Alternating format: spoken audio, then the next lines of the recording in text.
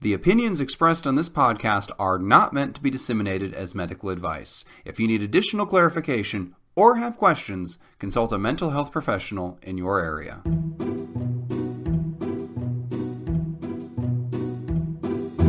Hello, and welcome to 10 Minutes to Save Your Marriage, the podcast where a comedy writer, that's me, James Breakwell, and a psychologist, that's me, and you sound horrible.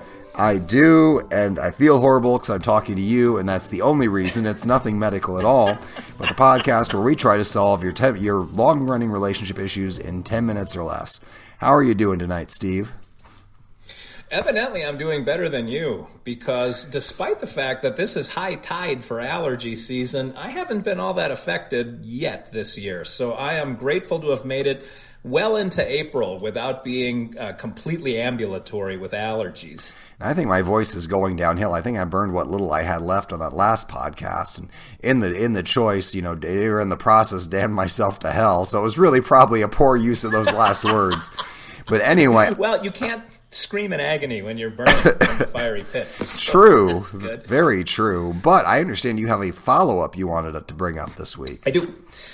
I do, and not only is it a follow-up, James, but this is kind of exciting. I got a message from one of our, and I'm not even going to say how many we may potentially have being number 2 in Kenya and number 102 in Uganda, or the other way around. I can't remember. But one of our listeners from sub-Saharan Africa reached out to me, James. Really? Yeah, because we had an episode, a month ago, maybe a little more than that, where a listener wrote in and said that there were a number of details, but the takeaway that this listener from Africa grabbed onto was that the question writer's mother thought of her, the question writer, as the mother's retirement plan. And I don't know if you remember that question or anything about it, but you and I sort of mused a bit at how unusual and how unfair that was to the kids, for the parents to kind of rely on them as their retirement. So this lady, her name is Anita, and she grew up in Kenya, she's lived in Uganda, but she said, actually, at the end, she said, what I just said, you will find it in some form everywhere in Africa. Like, this is not unique to Kenya or Uganda. But what happens, particularly in sub-Saharan Africa, is that the parents, I'm sort of summarizing her message, which was interesting, but school is not free once you hit high school in Africa. Like, I think grammar school, you can go and everybody, it's one come all, but when you hit high school, you have to pay. So wealthier families have an advantage over poorer families because they can fund their kids' continued secondary education. However, she said because the parents invest in the education of the kids, they expect payback in the form of, and she put this in quotes, a retirement plan. Huh. And she said it's almost impossible if your family believes in that system or buys into it. She said it's almost impossible to fight that system because it's so deeply ingrained and such a cultural norm there. So it's an unspoken expectation that if your parents send you to secondary school, you owe them a debt of gratitude in the form of some kind of retirement. I thought that was interesting.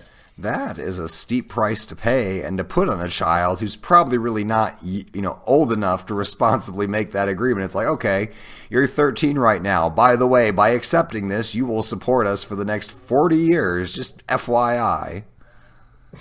Well, I don't know what the length of that debt is, but she did, like I said, put in quotation marks, retirement plan. So I don't know. I guess kids are chomping at the bit to go to high school, and if they get the chance, it's worth whatever price they pay. Or they just kind of grow up knowing that's the deal, so that's the deal. Well, let's dive into this a little more then. What do you expect from your kids? That's a great question, James. And wife and I have actually thought about that because from my position, that's a great question. We've invested a lot, and more in my son, just because we had money when he was older, or a kid, I guess. But when my daughter was growing up, we had zero. So I feel a little bit bad about that. But So I don't feel like my son owes me anything. Like that was the price of doing business of being a parent. And we get him whatever he needs. He's played hockey. Both kids went to private schools, so there's that. But we got him a car. My daughter paid for her car. But I don't feel like he owes me anything. Just have kids of his own and pay it back. Yeah. Or pay it down to them, not up to me. Yeah, I also don't feel like my kids owe me a debt. If anything, I just hope they don't, sue me for malfeasance as we go through this. I created them. I'll get them to adulthood one way or another, but I don't expect to be repaid. I tell my parents all the time. It just, I guess my grandmother just died a couple of years ago, and she made it so long. She made it into her 90s because she was so stubborn, but she wouldn't let anybody come and help her, and she really, really, really should have been in a nursing home. It was super unsafe for her to be on her own. She could only sit in her chair, but the only reason she made it that long was she just wanted to sit in her chair and be left alone. And I told him, it's just, when you get to that point, you're going to a nursing home, and that's that. And accepted this reality. They've accepted that I'm not going to be inviting them into my home. I can't be wiping butts or anything at that age. Okay, I could be. I just choose not to. But at the same time, I accept that if they go into a nursing home, if they get to that point, if they need, there's not going to be an inheritance for me. I mean, it's all going to go to the nursing home. That's just how it works. It gets wiped out. So we will have a clean, even break with no money changing hands at the end, and that is that. For my own kids, I've been laying the guilt trip on them earlier, maybe just planting the seed that the greatest thing in the world would be to stay in this corner of Indianapolis where we are now. They can grow up, they can stay here, they can save money on college by going online. We can skip all that pesky room and board and all that. Hopefully COVID makes this online college thing more popular than ever. We can for the next 20 years. Well, I think it showed. They're like, everybody's like, well, you got to pay $60,000 for this university because it's about the experience, about meeting people, about being there. And then all of a sudden, overnight, they put it all online and they didn't change their price tag at all. It's like, now wait a minute, what part of that was built in here? I mean, clearly, if I can get the same education from home and not pay room and board, or why should I be paying room and board? Then what's the value of that? So I'm trying. So my goal, my ideal situation would be for them to go online as college or go to close colleges, and when they get out, to live nearby. Because it just seems like the family I admire most, I know a family where they had 8 kids, and they're all grown now with kids and grandkids of their own, but all 8 of them stayed in the same area. And so for birthdays and all that stuff, like they get together. Because I remember one time my buddy, he was going over there, or he was going to miss the gathering. I was like, oh, you're going to miss your whole family getting together. He's like, no, you don't understand. They get together for everything. And I just think that'd be so cool because we were talking about in the last podcast, growing up, it was always a journey for me to go see my extended family. So if I could keep my kids close, they don't have to pay a penny for me for anything. Just stay in this area and we're good. James Breakwell, that was about the most touching and parental thing you have ever said. I'm proud of you. You're growing up, man. Must be the illness that's going to my head. Well, that was very nurturing. Well, you've only got 2 kids and they've already scattered. So, I mean, you see how hard it is to keep them close. Yeah, and your family is a much tighter unit than mine. Like, of my 4 brothers, one's in Boston, one's in Houston, I'm here, and then the other one still lives reasonably close to my parents. But that's sort of the model that I'm coming from. And frankly, for me personally, getting a PhD is very uprooting. Mm-hmm. Like, I left home to get the school part of the doctorate. Then I moved across the country to do an internship. Then I moved across the country again to do a residency. And here I am.